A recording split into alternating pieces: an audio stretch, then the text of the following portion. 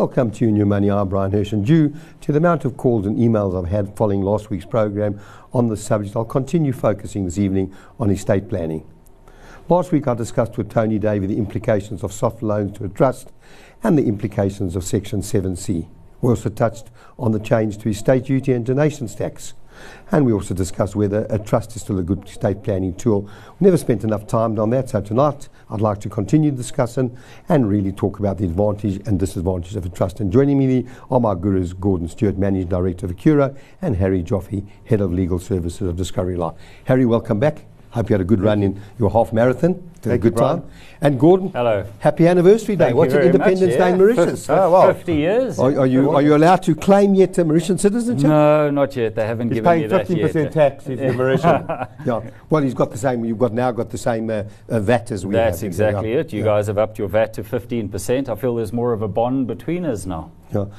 Gordon, first question to you. Let's talk. We touched on trusts. Yes. And you know, the trusts have been in limbo for some time. Certainly, when the Davis Tax Committee recommendations on trusts and whether there are still good advantages of forming trust.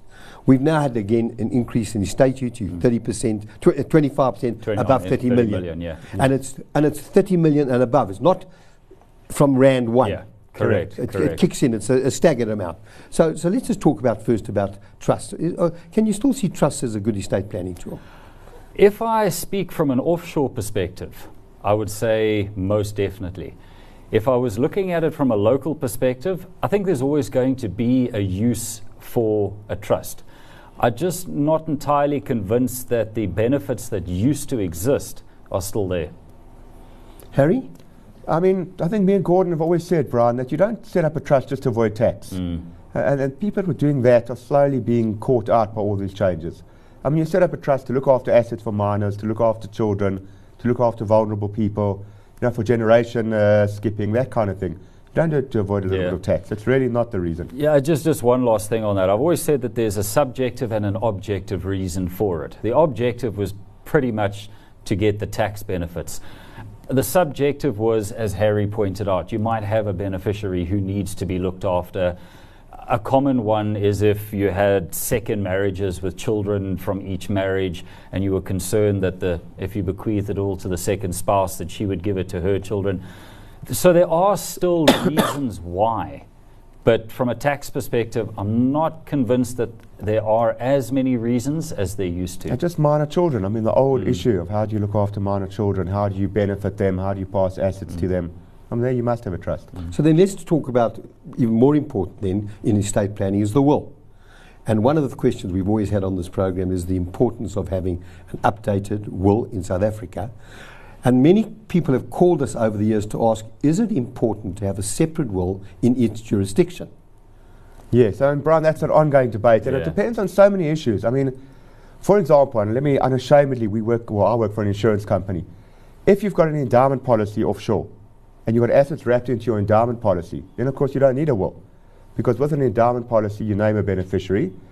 On a death, and the money pays straight out to the beneficiary. There's no probate required. And we've had quite a few of these cases where people now die, the assets pass straight to the beneficiary, or the cash, because now the policy ends, and then you don't need a will. So that's one of the reasons where you wouldn't for those kind of assets. And of course it depends on what kind of assets you've got. If you're sitting with major property, then that might require a will. If you're dealing with a unit trust here or there or a bank account, you wouldn't need a will for that. Gordon, are you still, now that you've been out of this country for some time, are you still convinced that a South African will do for your worldwide assets? Yes, it will, to a certain extent. Again, I think we can't really paint this thing with one brush. In fact, Harry's asked me to do a talk at the STEP convention in April. So I look after my he's a good man. And he gave me, thanks for the topic, why it's necessary, or wills from a UK, Europe and US perspective. And I've been doing quite a bit of research into this, and it isn't as easy as, no, one will is sufficient or you need two wills. You've got to look at it on a case-by-case scenario. I'll give you a very quick example. So, for example, in Mauritius, if you've got immovable property, these RES resorts that South Africans buy, you have to have a will over there because their requirements for wills are just so much more stringent than what we have here in South Africa. So it would be crazy to try and deal with that immovable property in Mauritius trying to use a South African will. But there must be other jurisdictions with similar situations. Yes, there are. I mean, so Jersey, they often say it's good to have a second will. For the UK, not entirely necessary, but if you've got immovable property in the UK, you should have a second will. For Europe, on the other hand, sometimes they say it's not good to have a second will because of the way that the Europeans do it and their forced succession. So, as I say, Brian, you've got to look at it in a case by case. But what is important? But what is important is that your wills tie up. Of course, You've got to be careful that one will doesn't cancel the other. You have a South African will contradict each other because it is the last will you signed that talk about your global assets. And again, Brian, that's why we've got so many of our clients that are wrapping it into an endowment policy. It's just so much easier. The endowment policy sits in a Guernsey or a Jersey. The assets can be held anywhere, and it's all wrapped into that policy. You don't have those problems. Harry, because of estate duty going up to 25% at 30 million, I'm going to give you an opportunity when we come back to actually talk a little bit about the Discovery Life policy, certainly the offshore policy. We'll come back to that. I'll give you time to think about it and work it all out. We're going to take a break. You can call me on 011 483 1518. Stay tuned. We'll be back shortly.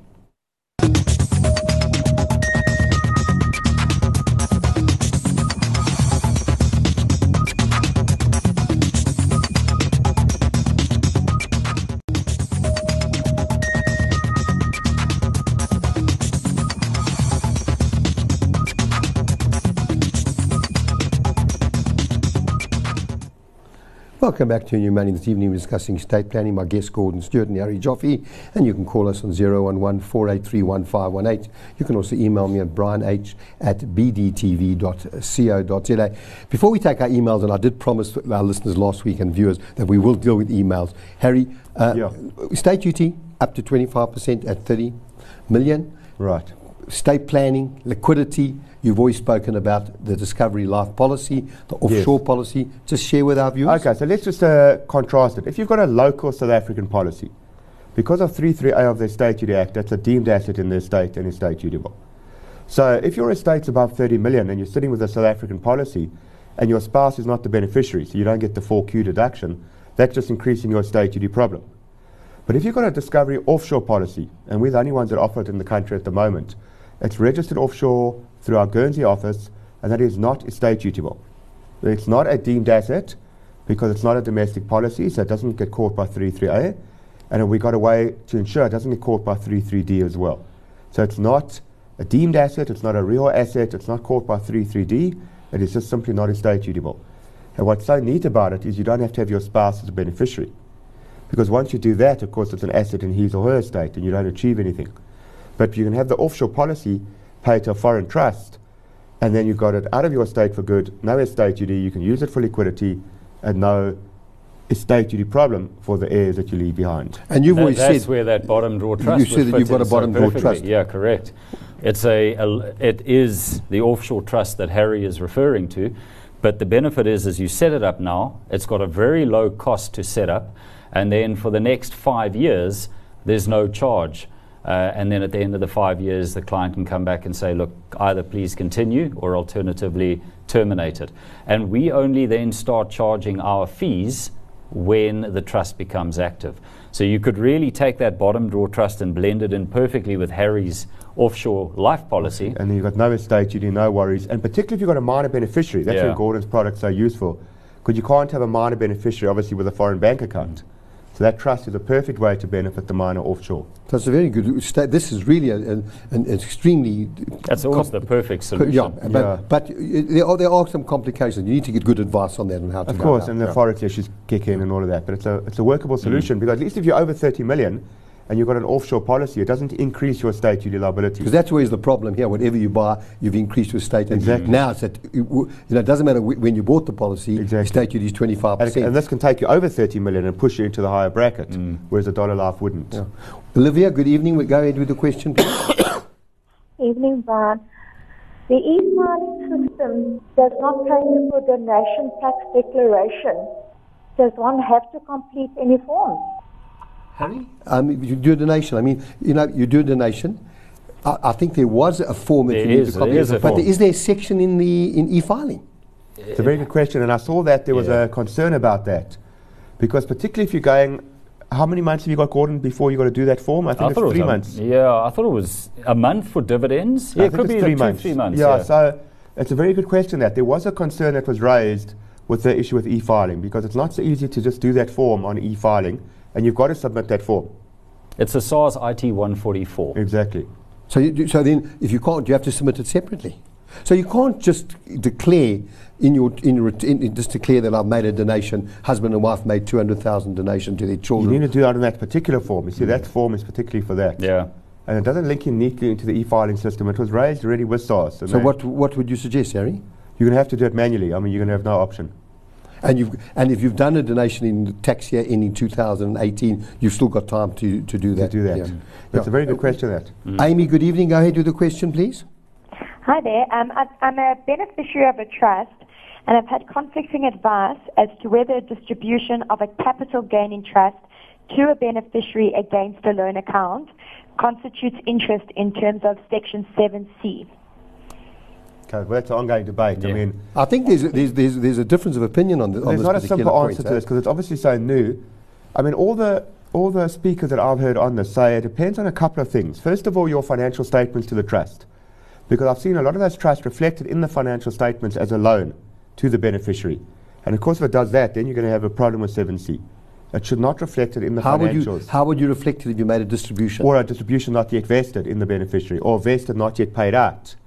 You know, it's something like that. You must not reflect it as a loan in the financials. Which I think is the normal route that people follow, is that the gain is triggered to get the benefit of the lower tax rate of the natural person as opposed to then taxing it in the trust. It gets distributed or vested. Yeah. Ownership changes to the hands of the beneficiary. But because they don't want to... You don't pay them out. Yeah, they don't want to actually deplete the investment. They credit it against the loan. Particularly if it's a minor again. You see, if it's a minor with a low tax rate, that's an ideal little tax shelter, but you don't want the little guy to actually get the money. So you credit him, but you hold the money back in the trust. Yeah. So now, if now that's reflected as a loan, you would have to charge 7C. You must not reflect it as a loan. You reflect it as an unpaid out distribution, if it were. Well, let's go to our emails. Bongani in Johannesburg says, what is the meaning of a family trust? What must I do if I want to start a family trust? And what are the advantages of starting a family trust? And he then goes on, is it advisable to have a family trust to allow the family trust to also own shares in JSE listed companies as well as shares in the business that I own? How long have we got, Brian? But this is what a lot of people do ask, is what is the benefit of a trust? I mean, the trust, you've got to set up a trust for the right reasons. Everyone thinks of a family trust protecting assets, but it isn't really only that. You know, it sounds good to have a trust. It's a nice way to keep those shares looked after for the family. So Bongani, if he bought the shares in his own name and something happens to him, the shares have to pass to his family, there's all the duties, there's all the transfer issues. This way it can stay in the trust, and if he dies, nothing needs to change. Assuming those shares are always going to stay in the trust. I mean, if he's planning to trade them or to sell them, then it would be a pointless exercise. Because obviously the CGT rates and the income tax rates are so much higher in a trust. So the real question to me, Gordon, is what does he want to do with those shares? Is it a long-term holding? Is it there for the family? Or is he going to trade shares? So automatically, because I mean the difficulty, Gordon, you must have seen over the years, many people have got trust and got put nothing in it. I think that I was going to follow on from what Harry had said, is that we've also got to look at the quantum, because there's no point in creating a trust for a minimal amount of wealth, because the way trusts have moved as well is that Bongani's going to have to bring in a third independent trustee. He's going to have to do the financial statements. When he introduces money into the trust, he has to charge interest on it in terms of 7C. So there's a whole lot of factors that have made the establishment of a trust a lot more complicated than what it was maybe 3-4 years ago. So I would suggest to Bongani that he should really sit down with someone and have it's a good long hour discussion, what he's just raised. Yeah. And then you think about why he actually even wants to set up a trust. I mean, that's the starting off point. I used to get a lot of people who would come in and say, I'd really like to set up a trust. And then the simple question is, why? And then they would answer similar to what Harry has said, well, I've got minor children and I want to make sure it's catered for. Then you could actually create a similar scenario through his will by using a testamentary trust. So you've protected the value of the assets for the children if they're underage, and you haven't got the costs of setting it up and running it until that point. So again, I think Bongani should sit down with someone and discuss it. He did talk about JSE listed shares. So maybe he spoke about listed shares and his own business shares. Yeah, so maybe he's got quite substantial wealth. There could be a difference as well. Correct. And there could be a fair amount of wealth there where maybe a trust could pay. So it depends on the facts. Yeah. Philip in Johannesburg says, last week I dealt with a question related to me transferring 10 million rand offshore directly to my trust. I've been told that cannot be done and that I first have to open up a bank account offshore, transfer the funds to my own account and then to the trust. No. Well, firstly, a trust can't apply for the 10 million allowance. Correct. Only an individual can. I think what she's alluding to is that can she go from her South African authorized dealer straight into a trust investment or bank account? We haven't had problems with that. And how would that... Well, maybe the only thing I'm thinking of is maybe if it's amnesty money. Because I remember under amnesty money, they weren't allowing you to put it straight into an offshore trust. There was some issue. Maybe that was what it could be. But if you apply for whatever allowance up to that 10 million, you can put it straight into your trust. Yeah, you can ask your trustees where must the money be transferred, and then how would you reflect it? Would you reflect it as a loan? It's a loan. Yeah. And then, but 7C doesn't apply to offshore trusts. No, because worse applies, as Gordon will tell you. Yeah. The transfer pricing stuff. It's actually so. I mean, it's quite something that I come across a lot. Is that a lot of people are under the impression that 7C is applicable for loans between residents to offshore trusts. And it's not. In fact, 7C expressly excluded affected transactions. So Section 31 governs loans, not 7C. Okay, well, we're going to take a break. You're watching New Money. We're talking estate planning this evening. You can still call us on 011-483-1518. We'll continue to answer emails when we return. Stay tuned. We'll be back shortly.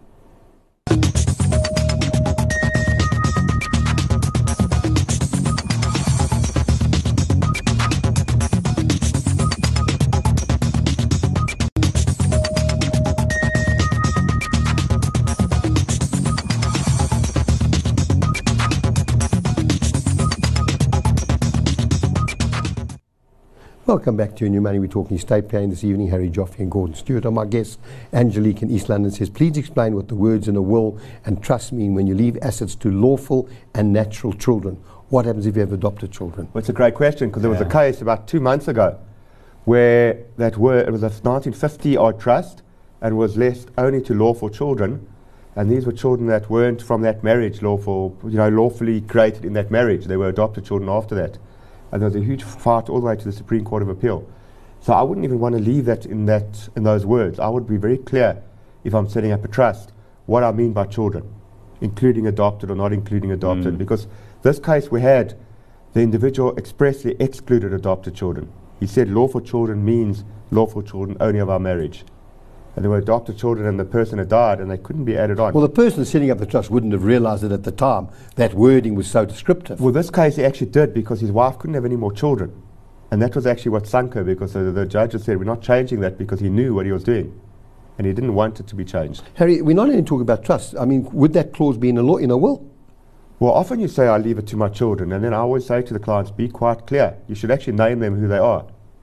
I'm not sure what you think about that. I like the children to be named because often you find dad dies and then a few other children start jumping out of the woodwork and say, we're also children. And you see that in all the American cases. Yeah, it boils down to also legitimate and illegitimate children. Yes. And I stand corrected, it's a long time ago, but was it not held that illegitimate children, that term illegitimate no longer applied? Correct, and they're as legitimate as anyone else. Exactly.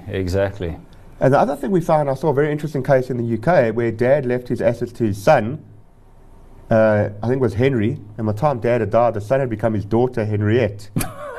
And that could create issues as well. So you must just, you must think these things through. Well, you've got to read, firstly, you've also got to read how many people read their trusts and how many people read their wills and update the wills, Ruthie in Santon says, we have a trust where the beneficiaries are our 2 children and 4 grandchildren. We've been distributing the taxable income only to our 2 children. Is this correct? And on our death, if the children start distributing to the grandchildren, could this create problems?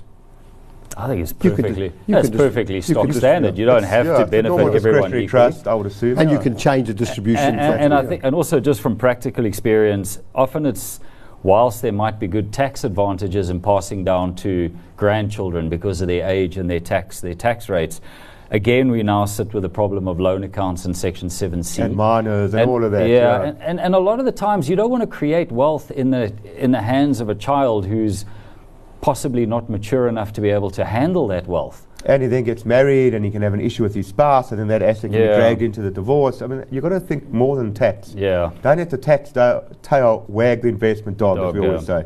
Norman in Sandton says, I recently got married and entered into an ANC agreement whereby I donated a property to my wife. The master has asked for the ANC and the title deeds of the property. Am I going to have to pay donation tax? And surely not every ANC get lodged with the master's office. The master only requires the will once they've been formed of death. No, you do. The master wouldn't call that. No, you register your marital contract in the deeds office. In the deeds office, yeah. You have to register the ANC before you get married in the deeds office. Otherwise, there's no formal ANC. Yeah. So then the deeds office would want to see, or so why have they called? So they've called for the ANC, but then they would have the deeds. Well, maybe the ANC. You see, the master probably wants to see what the cars are for this transaction, and the cars would be the ANC where he's donating it to her. Okay, but there's no donations tax payable. No, probably wrong. Probably not the master. Must be the deeds office. Must be the deeds office. Because they're not registered with the master. And there's no donations tax between the spouses. No, anyway. and the master's not involved with property anyway. No, it's only on a death. So that's strange. Cheryl in Johannesburg said, do I have any defence where I have understated my income because of a genuine bona fide error? Well, yeah. You can always go back to SARS. I mean, there's always this ongoing voluntary VDP, as it's That's called. still in existence, even after the special voluntary disclosure program. So you can always go back to SARS and say, I made an error, I'm sorry, here's the tax I've underpaid, here's what I owe you. They'll make you pay, obviously, interest. But they'll let you off penalties. I was going to say, they'll waive the penalties. And there's no criminal conviction or anything. Sorry, Brian, just get to them before they get to you. That's always the bottom line. Ted in Johannesburg says, my wife and I have a joint investment. This is our second marriage for both of us. I'm uncomfortable to leave my shares of the investment to my wife because once she inherits from me and subsequently dies, the assets will go to a grandchild, whereas I have 11 others. We don't want to form a trust. So can I give a usufruct over the asset with the right to use capital if necessary, and then whatever's left on her death will be divided between 12 children? Ooh. Can you give usufruct on an investment? You can. Yes. I know you can on a property. Anything. Yes, no, you can give it over anything. Brian, it's so messy because who's the owner? Who's got the right? I mean, usufruct over shares, for example. There've been a lot of cases on it. It's very messy because the dividends I have to pay to a certain party, and the owner is then the person the dividends has to go to, but the usufruct is not the owner. I hate usufruct. You can't change the investment without the bare minimum owner's consent. Often the owner will just do what they want. So how would you do it if you don't create a trust? You must create a trust. I mean, it's not that you don't, you must, Because you've got also, just to come back to it, you've got the conflict of interest. The usufructuary is looking for the highest possible yield. The bare minimum is looking for the highest possible growth on that asset. So the two never go together. There's a great article written on what is a share for usufructuary purposes. Is it a real usufruct or a quasi-usufruct? You get into such complicated Roman Dutch law here. But I don't like it at all. Just to come back to, he said that they have a joint investment account. South Africa doesn't have joint investments. So it must be an offshore then. Or they're married in community. Or they're married in community. But if it's a local investment, they might have both put in, but they'll be 50-50 owners. They must have a trust. That's the bottom line, Brian. Hetty in Johannesburg said, due to unique circumstances, I've excluded one of my children from my will and have no doubt she'll try to contest the will. I've not let the assets directly to my other children, but left them via a testamentary trust. If they did contest it, is there any additional protection if I've created an inter vivos trust now or a testamentary trust on death? Now, I think first and foremost is that in terms of our law, whilst you have freedom of testation, there's always the door. What's it? The Child Act? Well, maintenance. Basic maintenance. You've got an obligation to maintain your children if they need and obviously a certain age. So that person would then have to go and get an actuarially calculated claim against the estate, and that would then be lodged before the estate pays out the residue of the assets to the trust that she has created. But let's assume they're majors. Let's assume there's no obligation to support them. Now, is there any difference if you create an inter vivos trust? I mean, if they're going to contest the will, they're going to contest the will. Inter vivos I would prefer because it means everything's up and running as soon as the contesting starts. True. Whereas testamentary, you're still waiting. At inter vivos, you can put a whole lot of clauses in to try and fight that. But if you haven't transferred assets into that inter vivos trust, if it is a bottom drawer trust. But even so, it would be set up now at least, so you'd have the clauses you want in that deed. You know, for example, the Americans always put a clause in, and it's not tested in South Africa, if you contest a will at all, you automatically cut out of the estate. It's called a non-contestation clause. So in America, they normally accept it. In England, for example, it might be against public policy. We haven't had cases yet on that. So, but if you haven't created the trust yet, you've just created a bottom drawer. Yeah. And there's going to be but a contest trust is still a valid trust. Yes, but the asset's still got to be transferred to that. Yeah. So if they're contesting the will, it'll make absolutely no difference which if it's testamentary or inter vivos. But your clauses, that's what I'm saying. The clauses in the trust are out, yes. But I think what, if we look at it from a sequence of events, is that she will pass away and the claim will then come into the estate for the maintenance. The trust is going to be the ultimate beneficiary. So whether it's a testamentary trust or an inter vivos trust, I don't think it's going to make a huge difference, because that's only going to receive the residue net of the claim for maintenance. But maybe if it's inter vivos, it will help, because the trustees will be up and running and they can fight it. At least you can choose your trustees. Whereas in a testamentary, you can choose your trustees, but it's normally the executor who's involved. I just prefer inter vivos. Yeah. Well, estate planning may be very simple, but in some cases, the process involves the realignment of all of one's assets and how these are used during one lifetime, and ultimately to the benefit of the beneficiaries. We all know the saying, and I quote, "Where there's a will, there's a way." In estate planning, this is not true. Where there's a will, there's a relative. And planning one's estate does not take a lot of time, but without this, it could have a major impact on your beneficiaries. Gordon, Harry, thank you very much for joining me. Thanks, Brian. It's important to note that our program tonight is provide information and should not be construed as advice. Next week's program will focus on investments, and if you need to get hold of me, my details will appear on the screen. Thank you for watching. Good night.